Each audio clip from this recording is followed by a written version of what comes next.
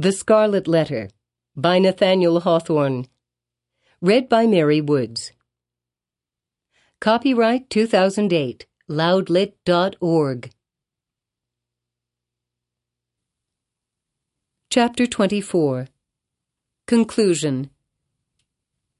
After many days, when time sufficed for the people to arrange their thoughts in reference to the foregoing scene, there was more than one account of what had been witnessed on the scaffold.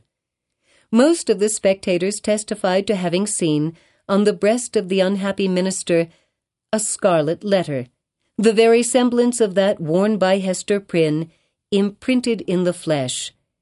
As regarded its origin, there were various explanations, all of which must necessarily have been conjectural.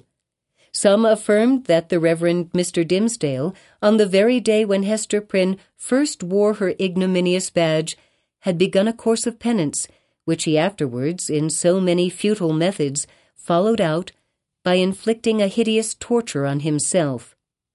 Others contended that the stigma had not been produced until a long time subsequent, when old Roger Chillingworth, being a potent necromancer, had caused it to appear through the agency of magic and poisonous drugs.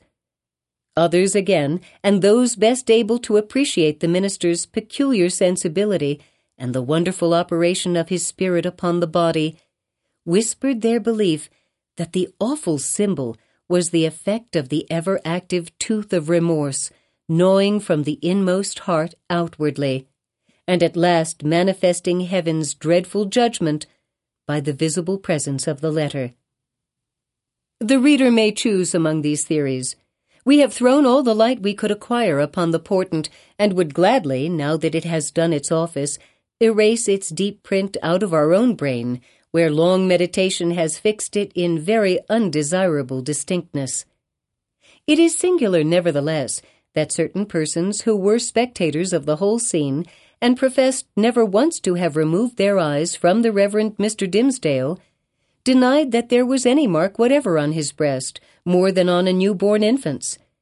Neither, by their report, had his dying words acknowledged, nor even remotely implied, the slightest, connection on his part with the guilt for which Hester Prynne had so long worn the scarlet letter. According to these highly respectable witnesses, the minister, conscious that he was dying, conscious also that the reverence of the multitude placed him already among saints and angels, had desired, by yielding up his breath in the arms of that fallen woman, to express to the world how utterly nugatory is the choicest of man's own righteousness.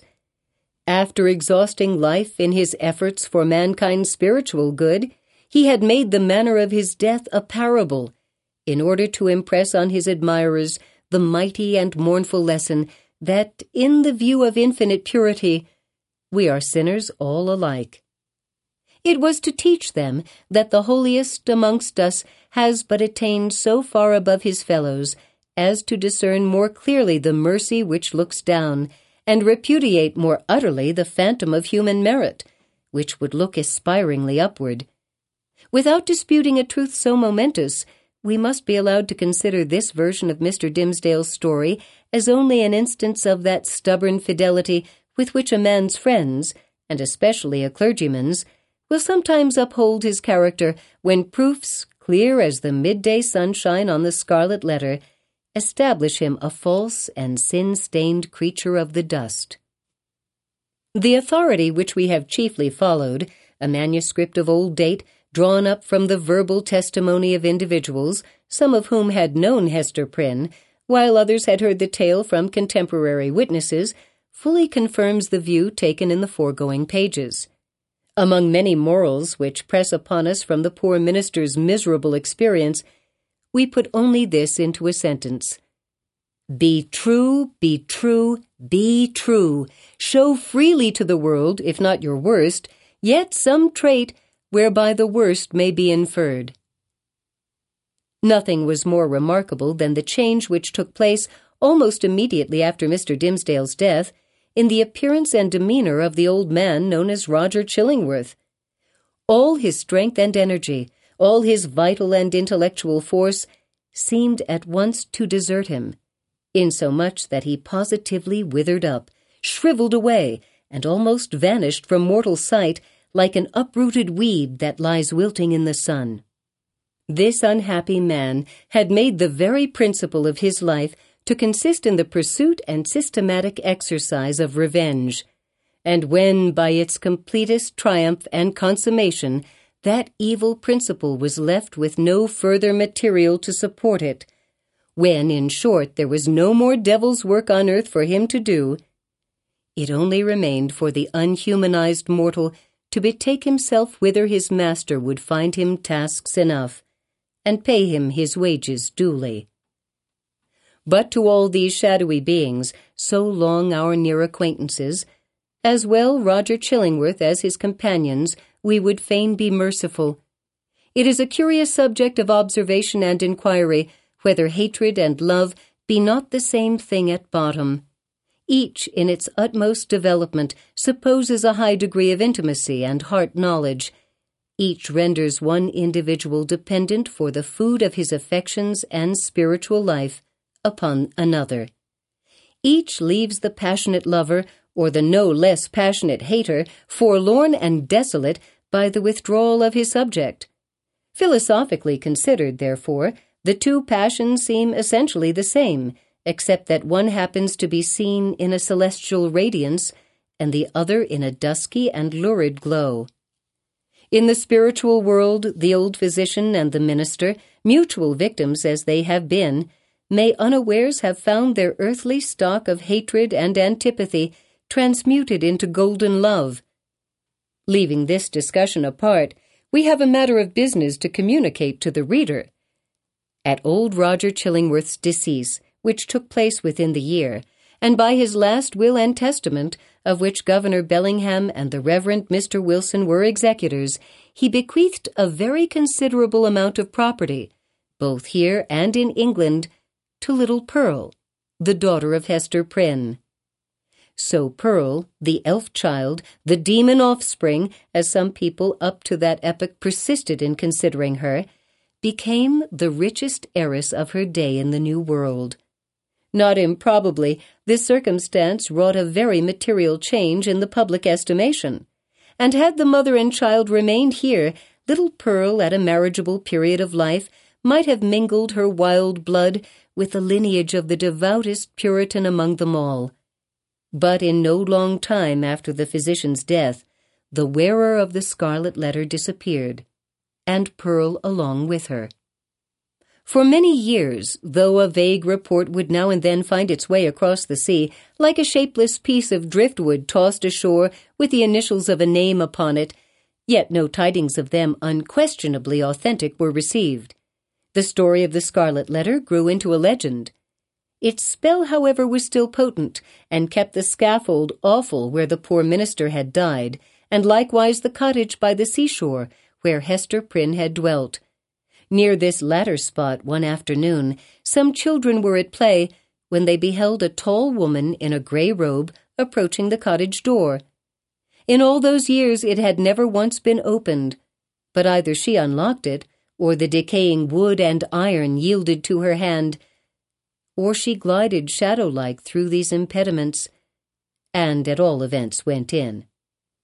On the threshold she paused, turned partly round, for perchance the idea of entering alone and all so changed, the home of so intense a former life, was more dreary and desolate than even she could bear.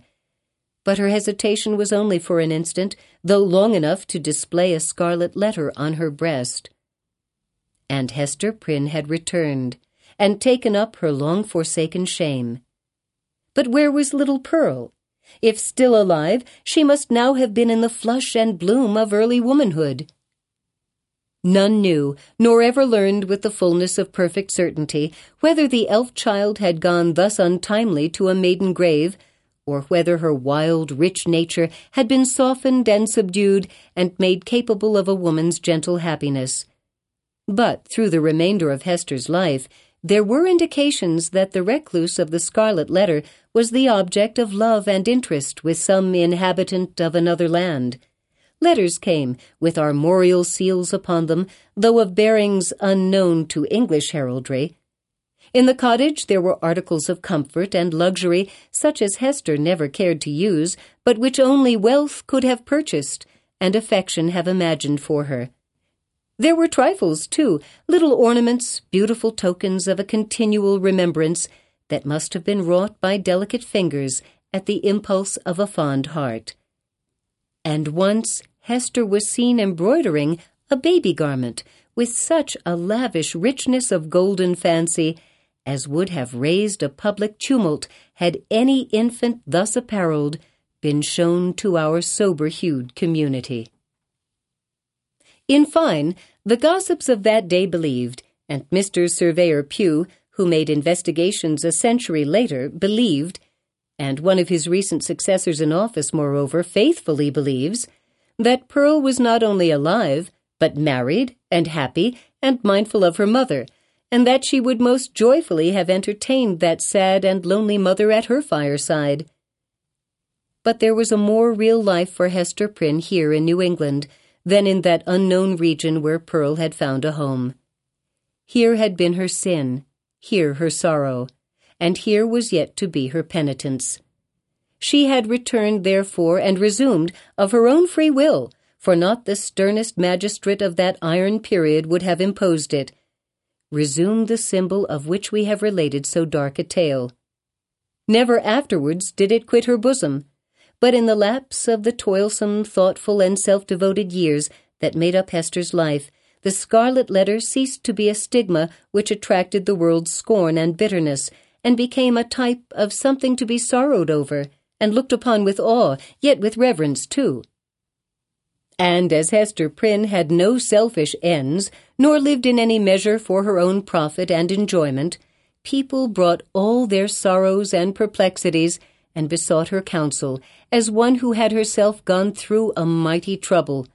Women more especially, in the continually recurring trials of wounded, wasted, wronged, misplaced, or erring and sinful passion, or with the dreary burden of a heart unyielded, because unvalued and unsought, came to Hester's cottage, demanding why they were so wretched and what the remedy. Hester comforted and counseled them, as best she might. She assured them, too, of her firm belief that, at some brighter period, when the world should have grown ripe for it, in heaven's own time, a new truth would be revealed, in order to establish the whole relation between man and woman on a surer ground of mutual happiness. Earlier in life, Hester had vainly imagined that she herself might be the destined prophetess, but had long since recognized the impossibility that any mission of divine and mysterious truth should be confided to a woman stained with sin, bowed down with shame, or even burdened with a lifelong sorrow. The angel and apostle of the coming revelation must be a woman indeed, but lofty, pure, and beautiful and wise, moreover, not through dusky grief, but the ethereal medium of joy, and showing how sacred love should make us happy by the truest test of a life successful to such an end. So said Hester Prynne, and glanced her sad eyes downward at the Scarlet Letter, and after many, many years, a new grave was delved near an old and sunken one in that burial ground beside which King's Chapel has since been built. It was near that old and sunken grave, yet with a space between, as if the dust of the two sleepers had no right to mingle. Yet one tombstone served for both. All around there were monuments carved with armorial bearings, and on this simple slab of slate, as the curious investigator may still discern and perplex himself with the purport, there appeared the semblance of an engraved escutcheon. It bore a device, a herald's wording of which may serve for a motto and brief description of our now concluded legend. So somber is it, and relieved only by one ever-glowing point of light, gloomier than the shadow. On a field, sable. The letter A, gules.